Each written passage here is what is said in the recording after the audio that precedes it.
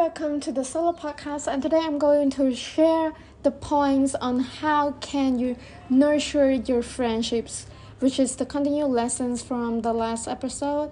And I will just make it short on how you could nurture your friendship, like the very important points that you could do or you could practice in order to nurture your friendship.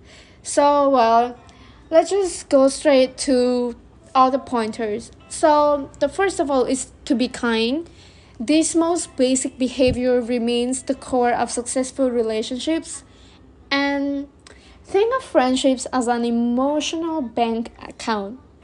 Well, every act of kindness and every expression of gratitude are deposited into this account, while criticism and negative draw down the account. So, guys, you should be kind.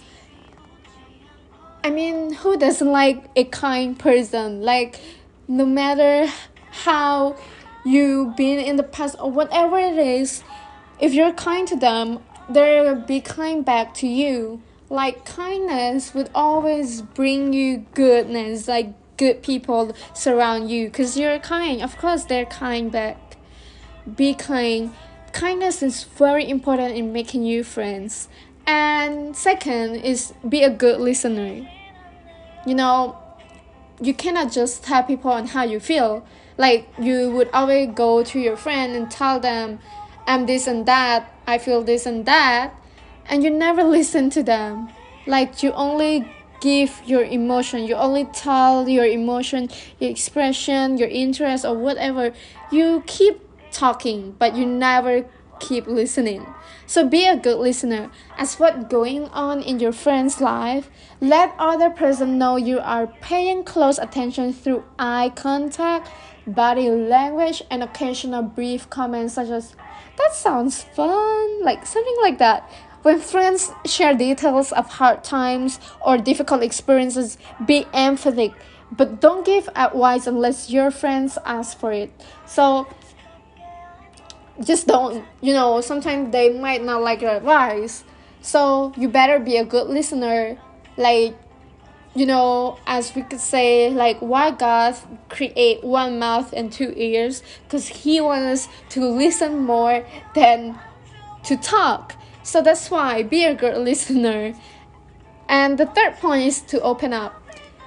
For me, this is like a very important point, is to be open up. Like, I don't care what you are, but you need to be open. Like, you need to be an easygoing person. You should not judge others. Like, be open up. Like, build intimacy with your friends by opening up about yourself. And being willing to disclose personal experiences and concerns shows that your friend holds a special place in your life, and it may deepen your connection. You will get closer by opening up to each other, talking more about your life, sharing more experiences together. And the next point is show that you can be trusted.